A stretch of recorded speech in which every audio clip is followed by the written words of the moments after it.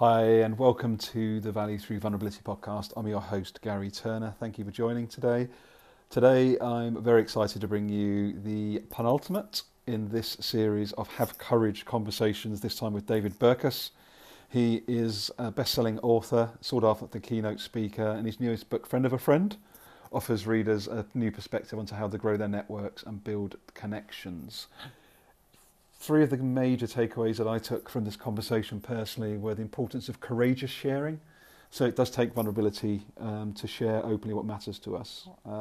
Also, going first with trust. That was something that I really enjoyed learning about. And if you think about your own experience, I find quite often it's quite reciprocal. You tend to lean in first. People do tend to trust you back. And I also liked him speaking about diverse networks. He comments that diversity is a network problem, and I think that's so powerful. So there's so much more in this conversation. I think you'll get so much out of it as well. So thank you for joining us in conversation. If you want to contact or connect with David, you can find his details both within the show notes of this podcast, but also within the free ebook that you'll find a link to within the show notes as well. That ebook is completely free and includes all 23 of the interviews embedded, plus the 3 learnings, my personal learnings per interview. So share that with your family, your friends, your work colleagues. It's out there. It's my way of paying it forward by pulling this ebook together. And we'd love to hear from you if anything resonates via different social media channels or directly. So until the final conversation, if you've been with us in part or in full throughout these conversations, thank you so much for joining us, and we really hope they're serving you. Welcome to the Have Courage, Get Out of Your Own Way and Unleash the Potential of the Inner You Summit. Today, I'm really grateful to welcome David Burkus onto the discussion. So hello there, David. How are you? Oh, thank you so much for having me. I'm doing great. Fantastic. Well, look, thank you so much for joining. Just as we get going, I know that you're a fairly popular chap in your space, but just in case there's someone that hasn't heard of you, would you mind giving a bit of a lowdown? So who is David? What are you passionate about? And what's your field of expertise? Yeah, so the easiest way to describe it is that my goal is to help people do their best work ever. So primarily, I am an organizational psychologist by training, a writer by profession, and the goal is to sort of blend those two things, to take insights from social science that help people improve their work life, their creativity, their innovation, their networking, whatever it is. I'm trying to drag good ideas that can help the workplace, drag them out of the ivory tower, put them in the corner office or the co-working space or the coffee shop, wherever work gets done. That's amazing. Just out of interest, where did that come from for you? Has that been something that's sort of come from sort of early stage? Is it something that's quite recent? How did that come out? How did that come up for you? It's sort of both right? So the weird thing is that I've known I wanted to be a writer since I was probably 14 years old, right? I had no idea at 14 that it would be a social science-based business book writer. None. When you're 14 years old, all you know of nonfiction as a whole are like boring textbooks, right? And it doesn't even occur to you that there are people's names on those textbooks. So, I come in thinking fiction. Do you want to be literary fiction? Do you want to be trade fiction? Blah, blah, blah. And I went to university for English, to study writing, to study creative writing. And it was in university that I started reading a couple creative nonfiction essays, started reading some of Gladwell's New Yorker essays, eventually read The Tipping Point, because that had just come out when I was in university, and was just fascinated with this line of research. The people like Gladwell or Daniel Pink or Chip and Dan Heath, those people. And I thought, this is, not only are these people telling a great story, but they're providing something that's way more helpful than just like another spy thriller or another coming of age memoir or whatever else you could write. And I mean, secretly, I also noticed that those people tended to eat better and live a little bit better off than the novelists. But a lot of it was that idea of like, wow, you can use all of the storytelling to really kind of help a lot of people. And so I went to graduate school for organizational psychology. The goal was to sort of build a platform and start writing. Because I was married to a medical student, graduate school lasted a really long time, and I came out with a doctorate too. And suddenly the easiest thing to do was to go into university. And so I started teaching. I taught full-time in a business school for 6 years. I still have an appointment at the same school, but I only teach 1 or 2 classes a semester because I've really been able to do this writing thing full-time, which again, so long answer to your question, but it really is true. It's been the goal for the last 2 decades of my life to become, but man, it was a winding path I wasn't planning on. I just love this mix, though. This mix of professor, this mix of keynote speaker, this mix of leadership. I don't want to use the word guru, but ultimately, you're a well-known name, David. Credit to you. How do you merge those three things together, and do they fuel your passion ultimately as a sort of combined effort, as it were? Yeah. I mean, it took me a long time to really settle on that idea of best work ever, and the line about ivory tower into the corner office. Those are practice lines. You could probably tell. Because I was trying to find the through line, what Pam Slim would call that sort of line that goes through your body of work. And that's really what it is I see my role in the universe as translating really good ideas from the world of academia. That there are some academics that do a really good job doing that, but most do not.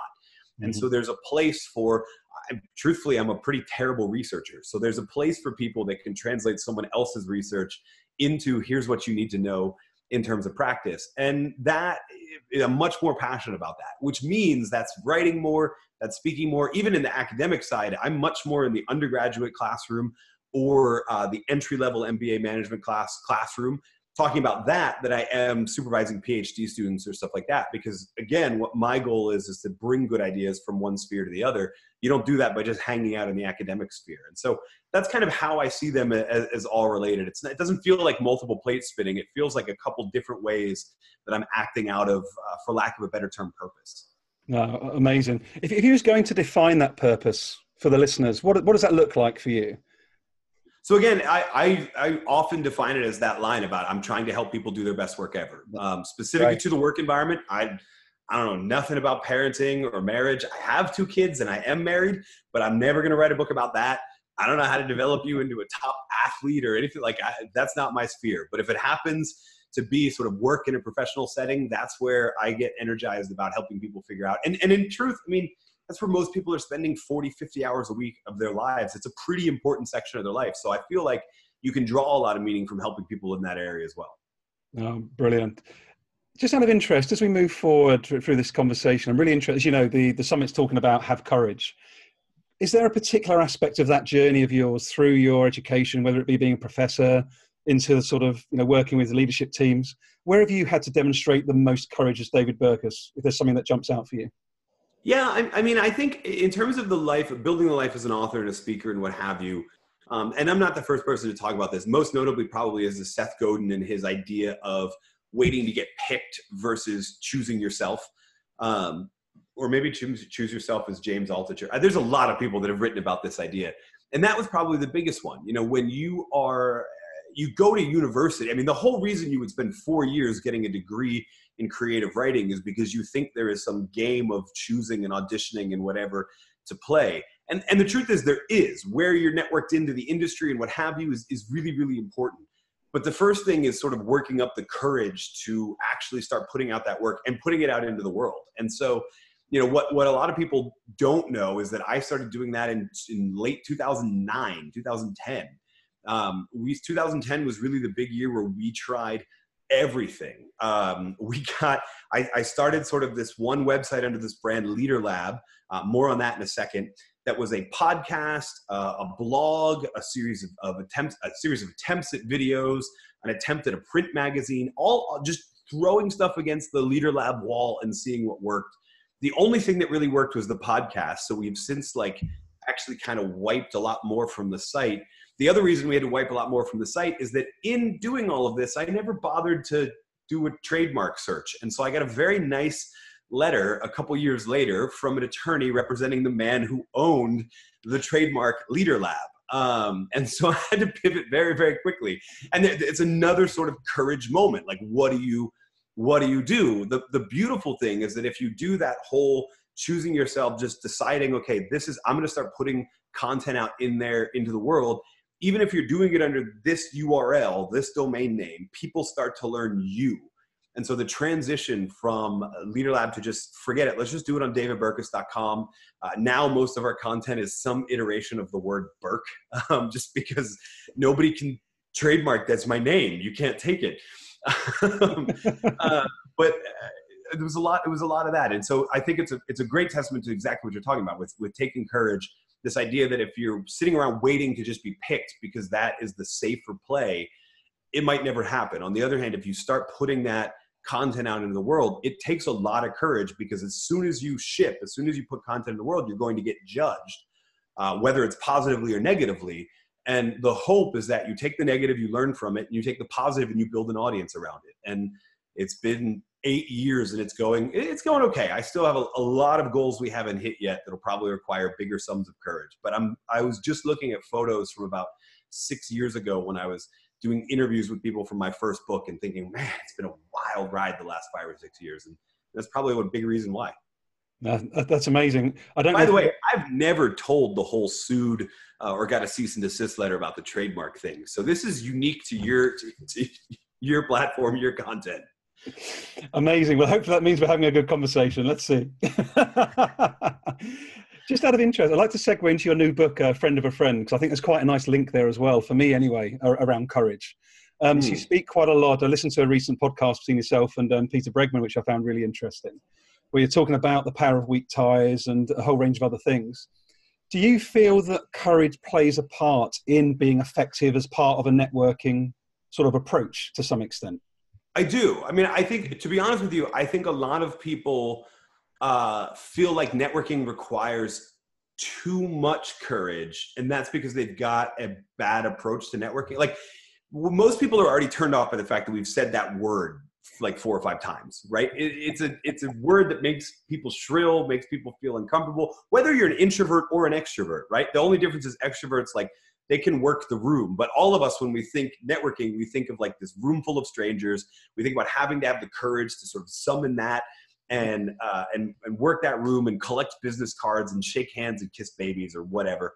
And the truth is, I mean, the truth is so many of us think that way. Or like, we read Dale Carnegie, or we read one of the other sort of networking advice books, and then we're in that room and we're trying to apply that advice, and we just feel like sleazy and weird and inauthentic. And nothing I can help you, truthfully, I can't give you any advice on how to summon the courage to not feel inauthentic, because feeling inauthentic is a huge sign that you're doing the wrong thing, right?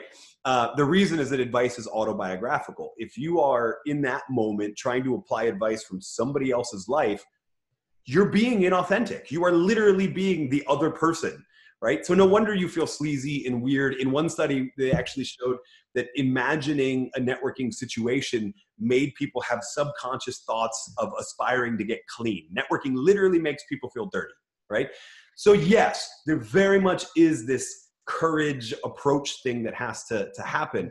The difference is in what I'm trying to do with Friend of a Friend a lot of times is to get people to see that I want a different definition of networking. Networking is not just running around meeting strangers trying to work a room. Networking is anything that you do that helps you understand the network that's around you, build new nodes or new connections in that network, or strengthen existing connections, right?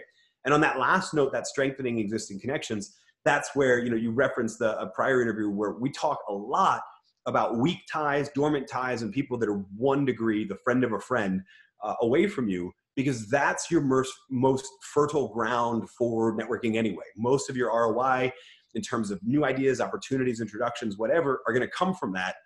And it takes a whole lot less courage to reach out to most of those people because they're your friends. So yes, there's a courage piece there.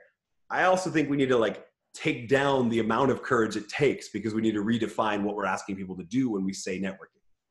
Did you know something? It really resonates with me. So I'm actually in sales as well as in a people role. So this totally resonates with me. And I think I guess where I'm coming at it from courage, David, to some extent, is actually the courage to be you, and not the courage to be something that you're not. I think it's almost more courageous just to be true to yourself. No, I agree. And again, I think this stems from the fact that as it resonates with networking is, we've got this, if you're in sales especially, we've got this idea that you're supposed to go to BNI and you're supposed to go to the little networking groups where everybody trades referrals, and you just feel weird and transactional. And the reason is that you've been listening to somebody else. I mean, every single networking book, except Friend of a Friend, every single networking book says the same thing, which is, I did this and it worked for me, so you should do this. Well, I have news for you. You're not the author of that book, right? And unless you are in a similar situation, like a similar life stage, similar personality, similar industry, et cetera, I can't guarantee that advice is going to work for you. So we took the approach of studying network science, studying the people who study 10, 20, 30,000 person large networks and seeing the way all of that interacts. Because if you can understand the network that you're already in, you can find a way to navigate that network that is authentic and unique to you. Yeah, this is exciting. Do you actually do a lot of work with sales organizations out of interest? Is that something that actually pops up for you? Not as much as I'd like, I'll tell you that. Okay, that's interesting. So we're starting to see it a little bit. I think, when Friend of a Friend's been out about 6 months, and for most people, I think it got seen as a job hunting book, right? Which, because when you say networking, that's what a lot of people think. But again, I'm in the same boat as you. I feel like any part of business that relies on relationships, spoiler alert, that's all of them. Any part of business that requires relationships requires networking. So we've been doing a little bit more than that. Interestingly enough, I've done a couple of different interviews in the car business, in car sales and what have you, which is not a field my 14-year-old self would have thought that he's speaking into.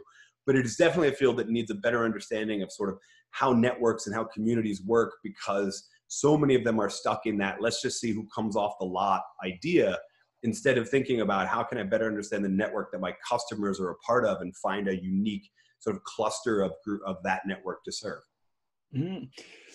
What I'm really intrigued with here, because I'm really sensing an element of trust in all of this as well. Sort of trusting yourself, just trusting other people, just to be sort of human almost, and get away from all of these masks and all of this over-engineering to some extent.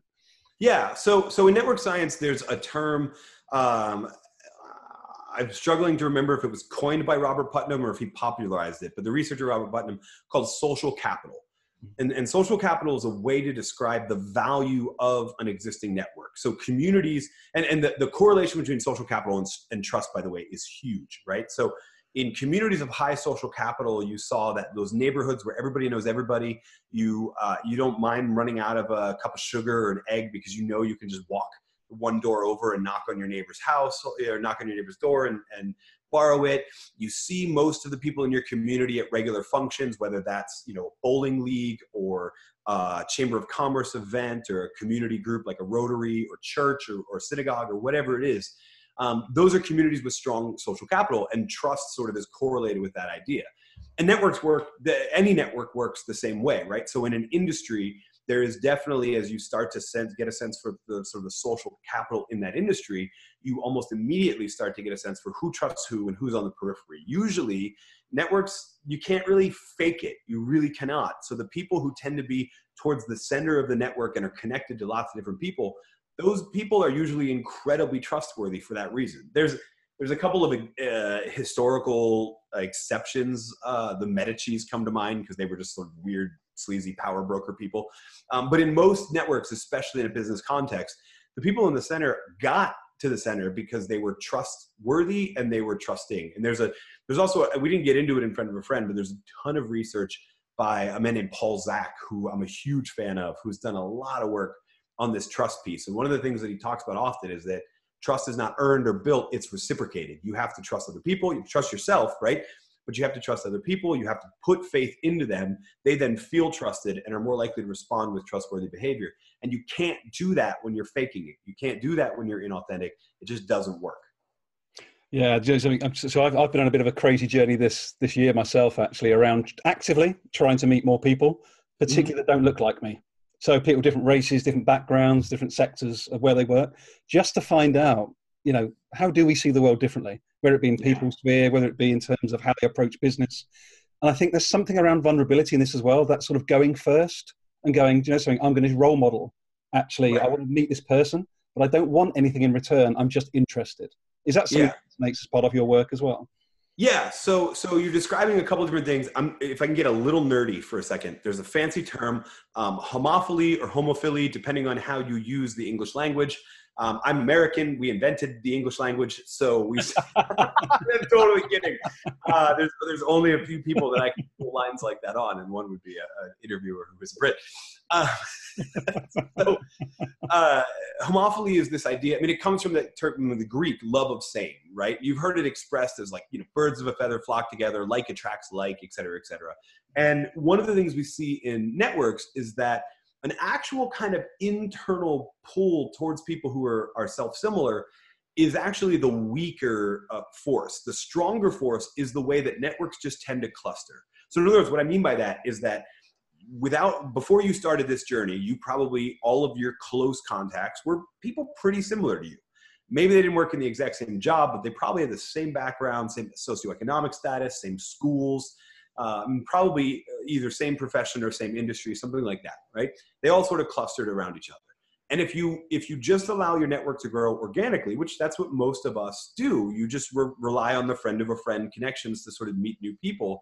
The problem with that is that you're just going to get more self-similar people. So one researcher, Duncan Watts, and his grad student actually tracked a 30,000 person university over the course of a year and showed that people actually had more diverse networks at the start of the academic year than at the end of it, because of this sort of self-similarity effect. It wasn't that they weren't trying. I mean, a university is a place to run into an amazingly diverse group of people. Not as diverse as it probably should be, but at least much more diverse than what you came from. And yet people clustered off. And it wasn't necessarily because they just wanted to be around people like them. It was because the network sort of serves that. So there is that going first piece. And there's also just that idea of being deliberate about making those new connections. I instruct a lot of people to really audit your network, look at like the top 20, 25 people that you interact with the most, and then look at them from a couple different angles: socioeconomic status, gender, race, ethnicity, college, profession, all of those sort of things, faith, etc. You'll probably find they're really similar to you. You might find in a group of 25, 4 people that are a little different from you, right? Out of 25. And that's okay. That's what most people find when I ask them to do this. The trick is now you have those 4. They're already in your close circle. So there's already a level of trust that's sort of built up. Those are the people that you can go first with. Those are the people that you can spend a deliberate amount, a disproportionate amount of time with, and then trust that those people will start serving you referrals, introductions, etc., that are self-similar to them, not to you. And over time, your network gets a little bit more diverse. If you just rely on sort of organic, I'm just going to meet people as I encounter them in life, your network is probably getting less diverse over time instead of more. So I love what you've been on, this journey that you've been on, because it speaks to that deliberate effort to do it. And you do have to go first, and you do have to get them to see you as stepping out in faith in order to trust that this isn't just somebody who's doing it for some generic reason, right? All of those things go into play, but homophily is a strong force. I like to say it, diversity, it turns out, is a network problem, which means we have to see it holistically as a network in order to solve it. Cool. That's really powerful. That's a really powerful. Apologies in advance for getting super nerdy there, by the way.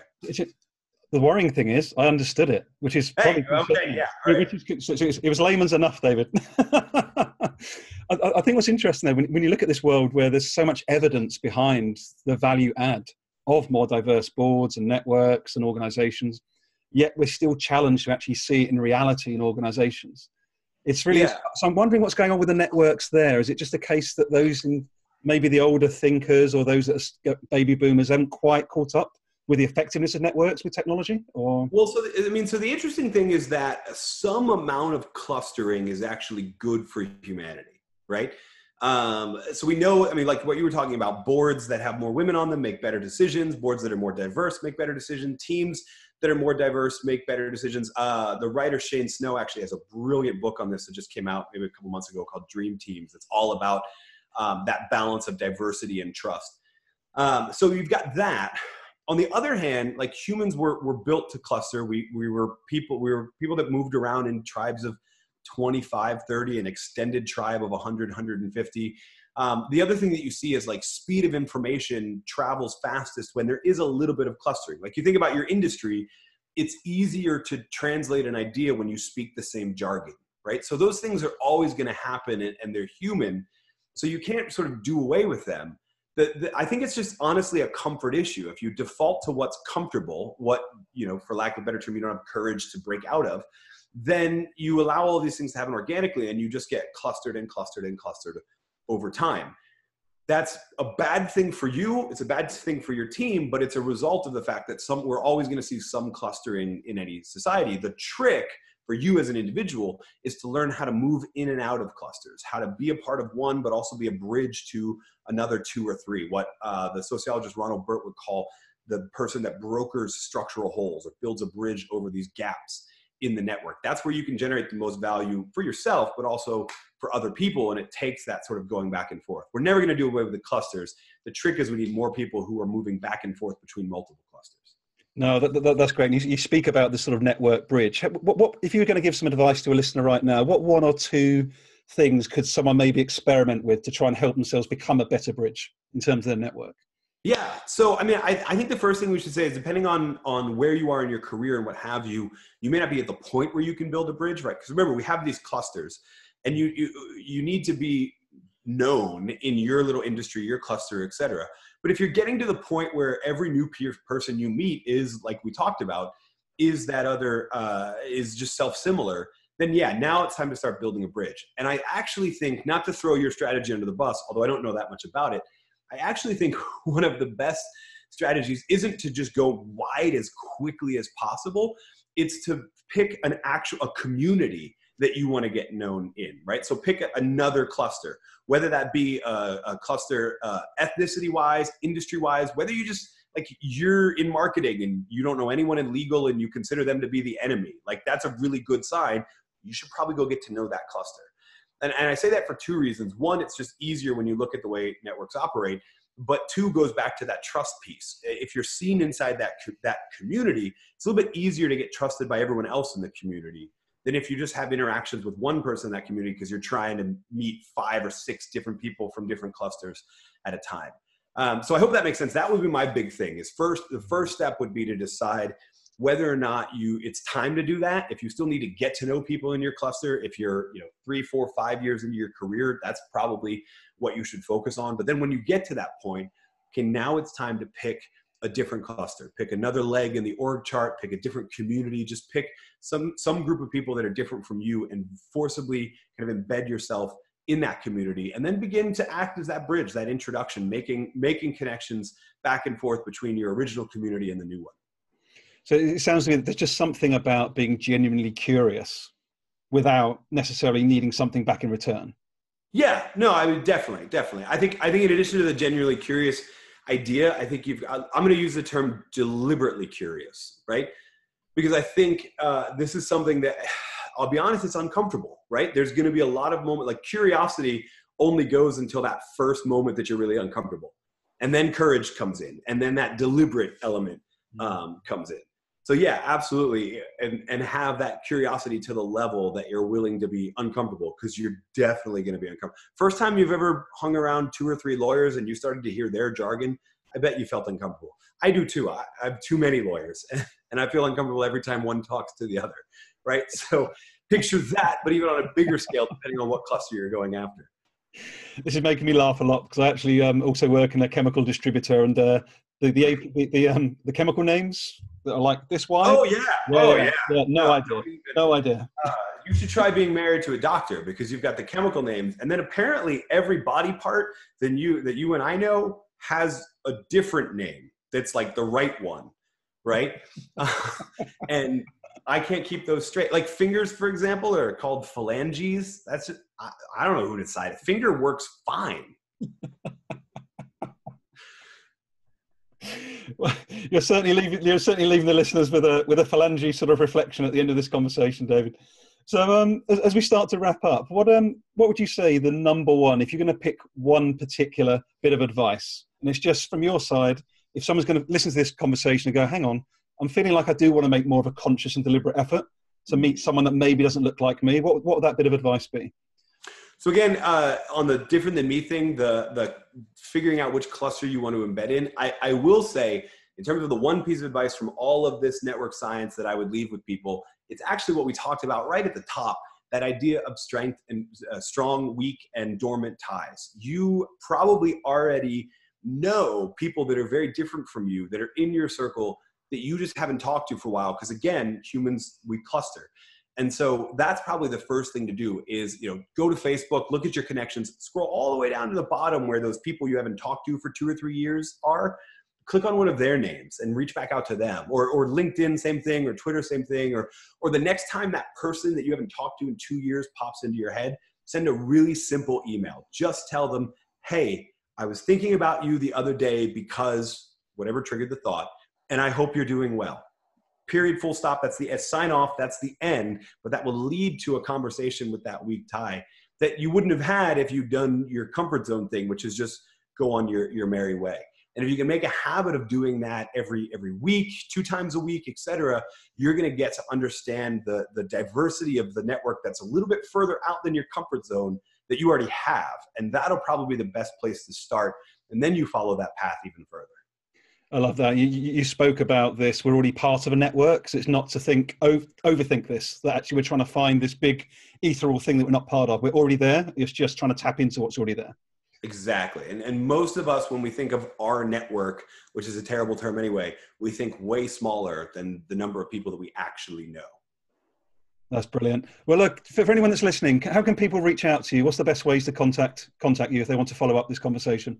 Yeah, so I mean, probably the easiest way is on the page that you're listening to this or whatever. There's probably links galore. But I'm fortunate, like I said, with the whole Burk thing. David Burkus is a really rare name, Burkus. So davidburkus.com, David Burkus on pretty much any social media handle. You can find me. And I hope you do find me, because this is a conversation that I think needs to keep going. Fantastic. Well, look, thank you for your time, David. All the very best. Oh, thank you so much. Cheers. Bye-bye. Done. How was that?